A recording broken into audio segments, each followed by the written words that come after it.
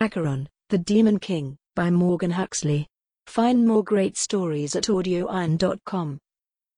Chapter 10. Mary took the express train and she reached the old woman before anyone had a chance to stop her, said James. We don't know what she said to her because we weren't monitoring the museum. On one hand, Stewart had an inclination to express irritation and punish people. What was the point of having anyone monitoring Mary at all if she could flee the house and get all the way to London? On the other, the girl was coming into her own unique power and containing her wasn't going to be easy work for mortal men. We have to be better informed going forward, Stewart said evenly. Monitor Margaret from now on. In the meantime, whatever she said didn't frighten Mary enough to send her fleeing for the hills. Instead she returned home. I'll drop by and see where we stand. Stewart arrived as Mary was making breakfast. He knocked on the back door that led to the garden rather than coming to the front. She saw that today he was dressed in expensive clothes, slacks, Italian shoes, a silk shirt, but no jacket and tie. In one hand he held the leather pouch containing his tarot cards. With a smile she let him in. I am so glad you came, she said. Would you like something to eat?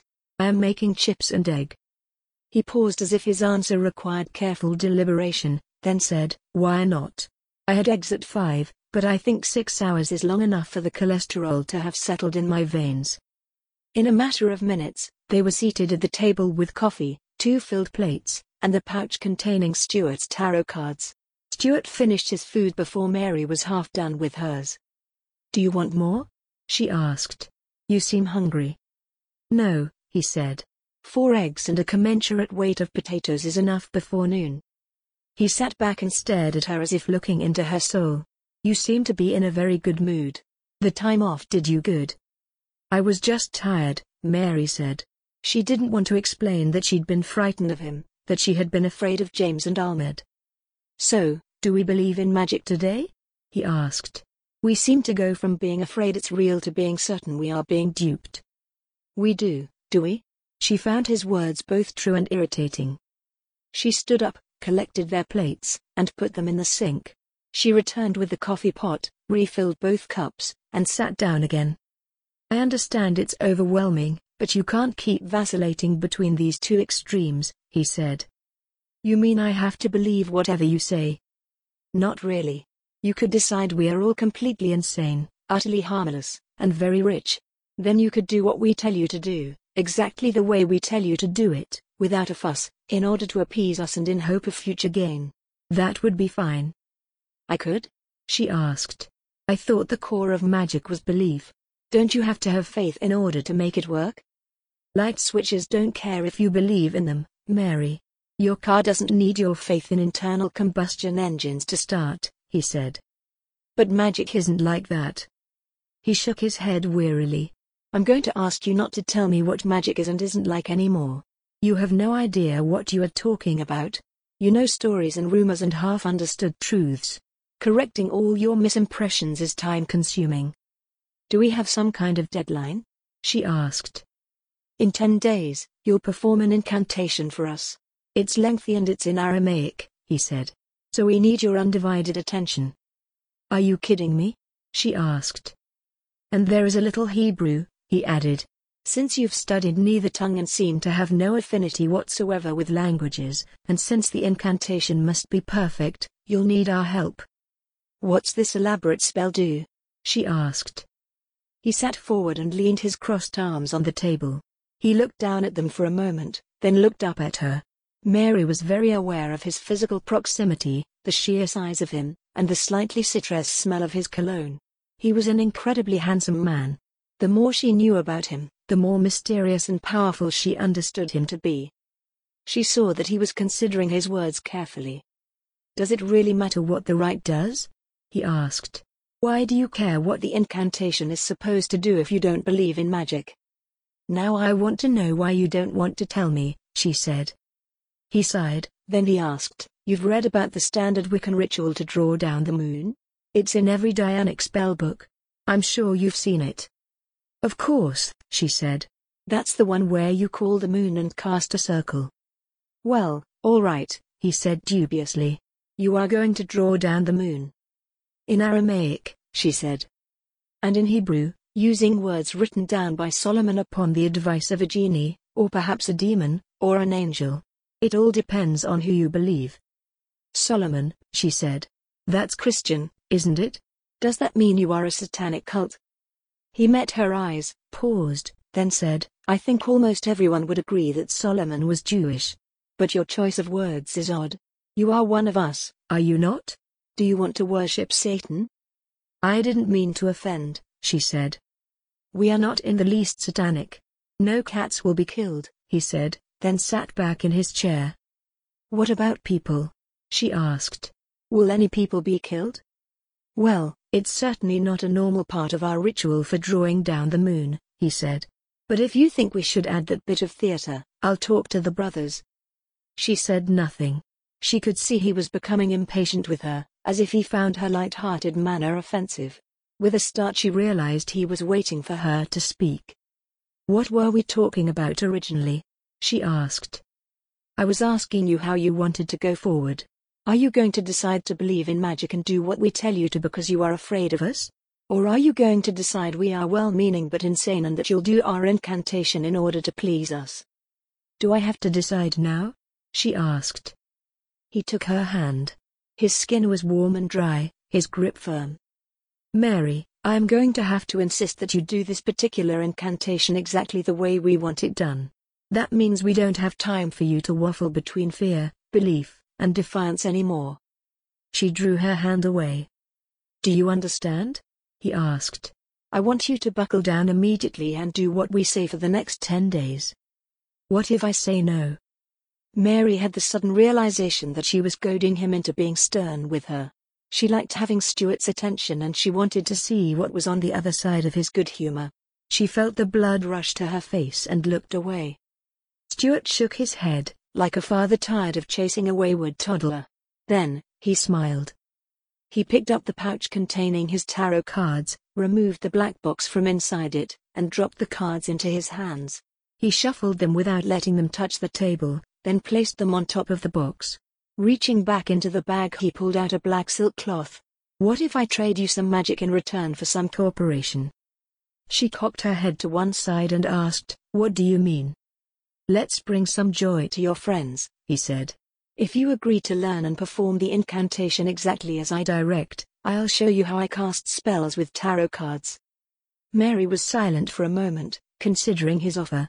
Then, yielding to his good humor, she agreed. All right. Let's see you work some miracles.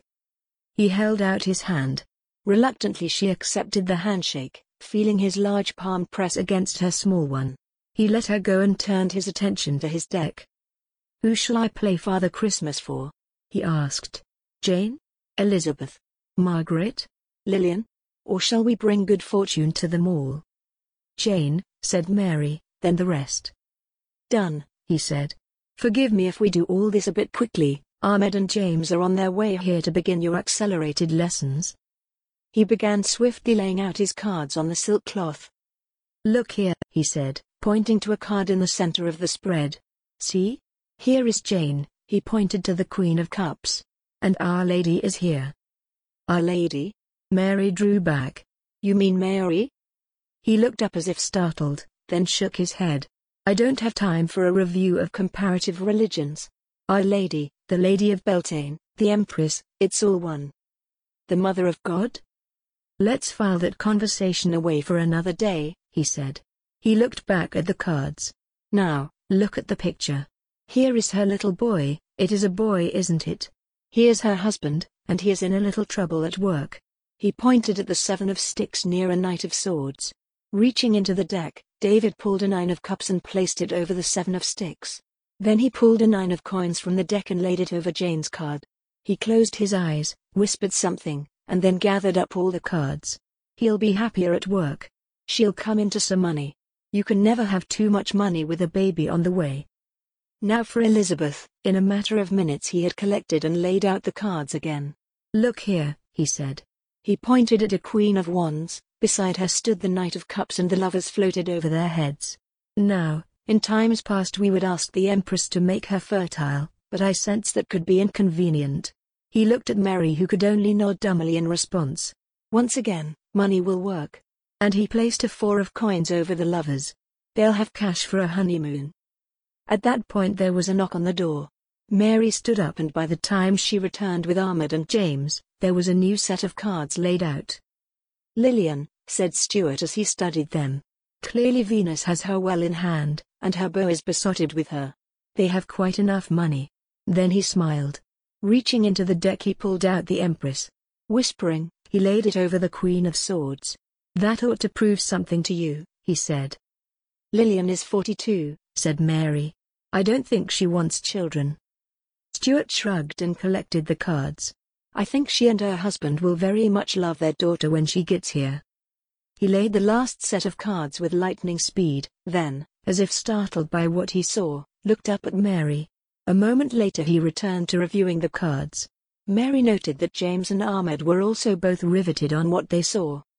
"Margaret is in a bit of trouble," said Stewart.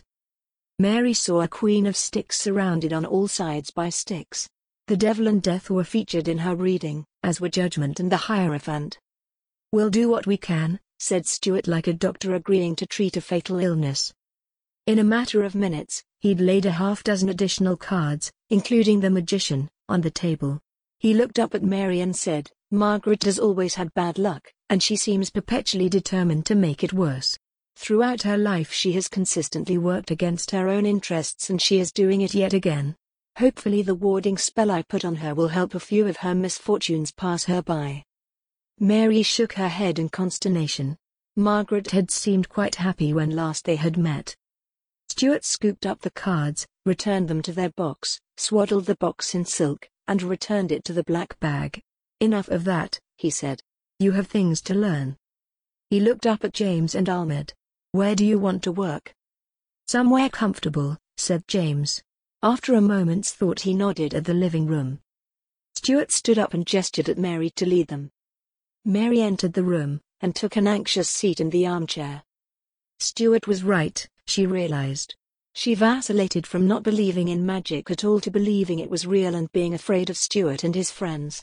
She forced herself to recall her friends and to remember their happiness. Why couldn't she believe that magic was real and could work as well for her as it had for them?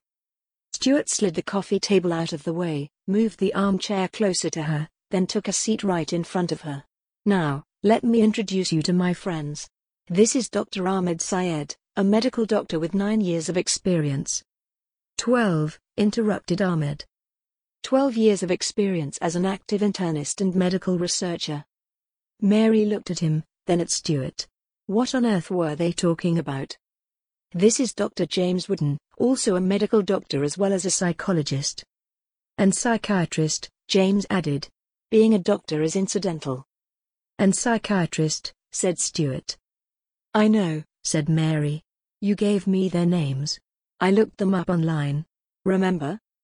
I wanted to make sure you remembered who they were, because you are going to let these gentlemen hypnotize you so I can teach you a lot of words phonetically," said Stewart. She sighed. Maybe she would just decide they were insane but well-meaning. "What do I have to do?" she asked. Stewart turned to James and Ahmed. "What does she have to do?" "I have an injectable pharmaceutical that would help," said Ahmed. "No jabs," she said firmly. "Then I have a mild sedative she can take by mouth," said Ahmed. "Then it's up to you and James." "Give it to me," she said. "Let's get this over with." She held out her hand. Ahmed handed her little plastic cup full of a clear serum and she swallowed it without additional thought. Her memory of the initiation ritual was formless and fuzzy, but she thought it had gone much as described. How bad could this rite be? Stewart stood up and James sat in front of her. "Relax a bit," he said. "Put your hands in your lap, let your back rest against the cushion. I don't want you to get stiff from sitting in one place for too long." She complied. She could feel her stomach reacting to whatever they had given her. It felt warm and a little unsettled. "Some people find the drug you've just taken makes them a little cold. Is that true for you? Do you feel chilly?" "A little," she said. She felt goose flesh rise on her arms as she spoke. Stewart took a knitted throw from the couch, unfolded it, and laid it across her legs. "Close your eyes," James said. "Do you feel dizzy? That's another common side effect." "Yes," she said. It will pass in just a moment, he said. I need to talk to Stewart and James now.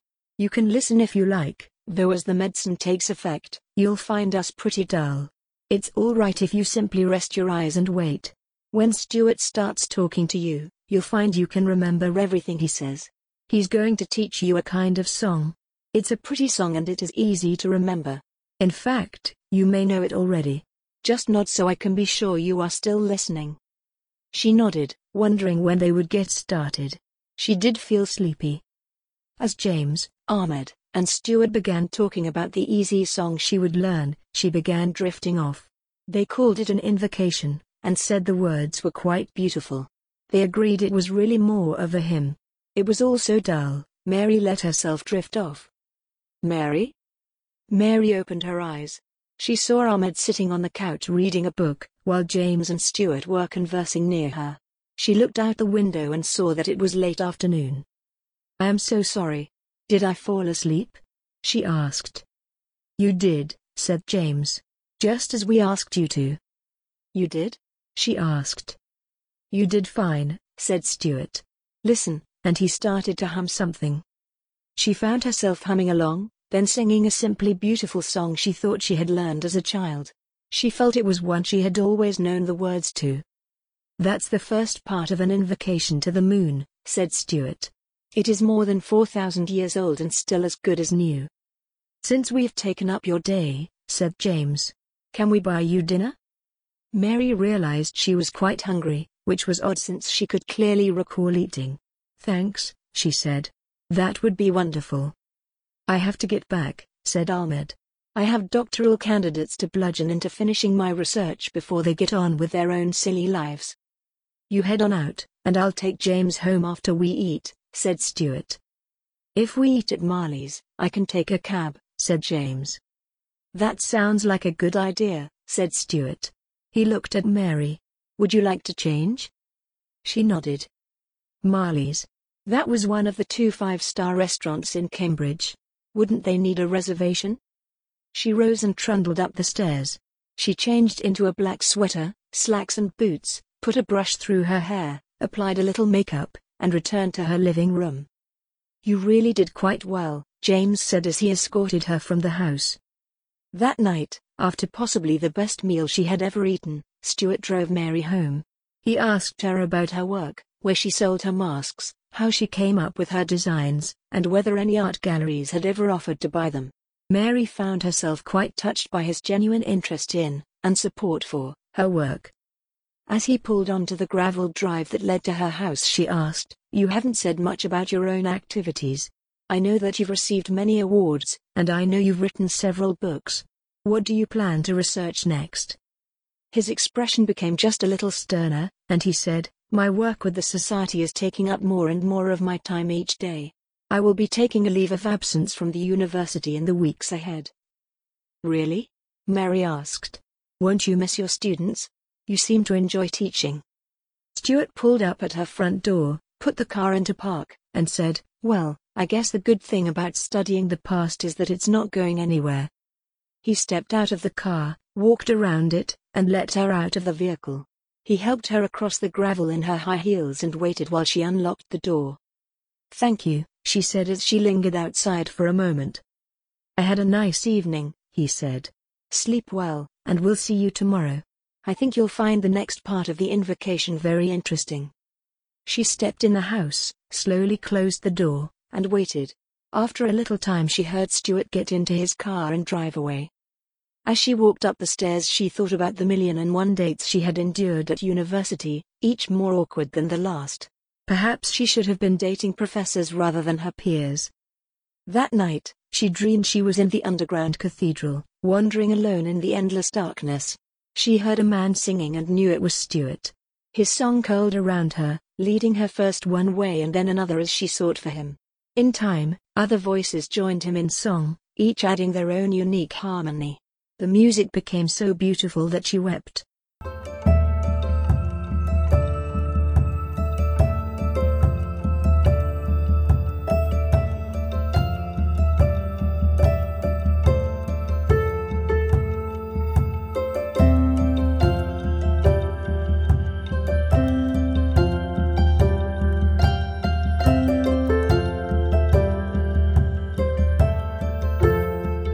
Voice recording and story copyright 2020 by Nancy Fulton. All rights reserved. Music created by D. Kurtzman and licensed from Pond5. Find more great stories at audioiron.com.